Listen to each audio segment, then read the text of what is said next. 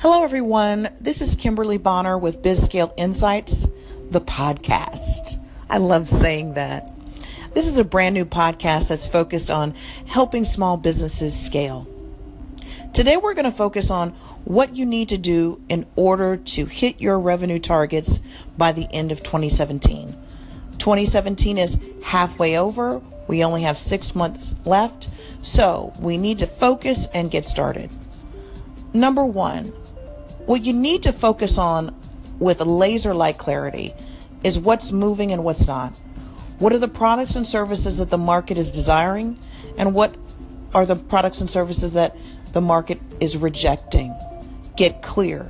It's very simple, yet few people take the time to do that type of inventory with their businesses, whether they are product or service oriented, and focus like a laser on products and services that move.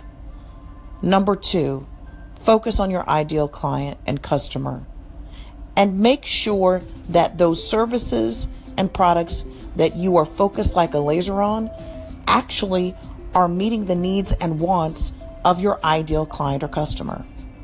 Lastly, focus on mastery of whatever space you're in and what your niche is. These are the three keys. If you focus on all three of these, there's no stopping you in 2017.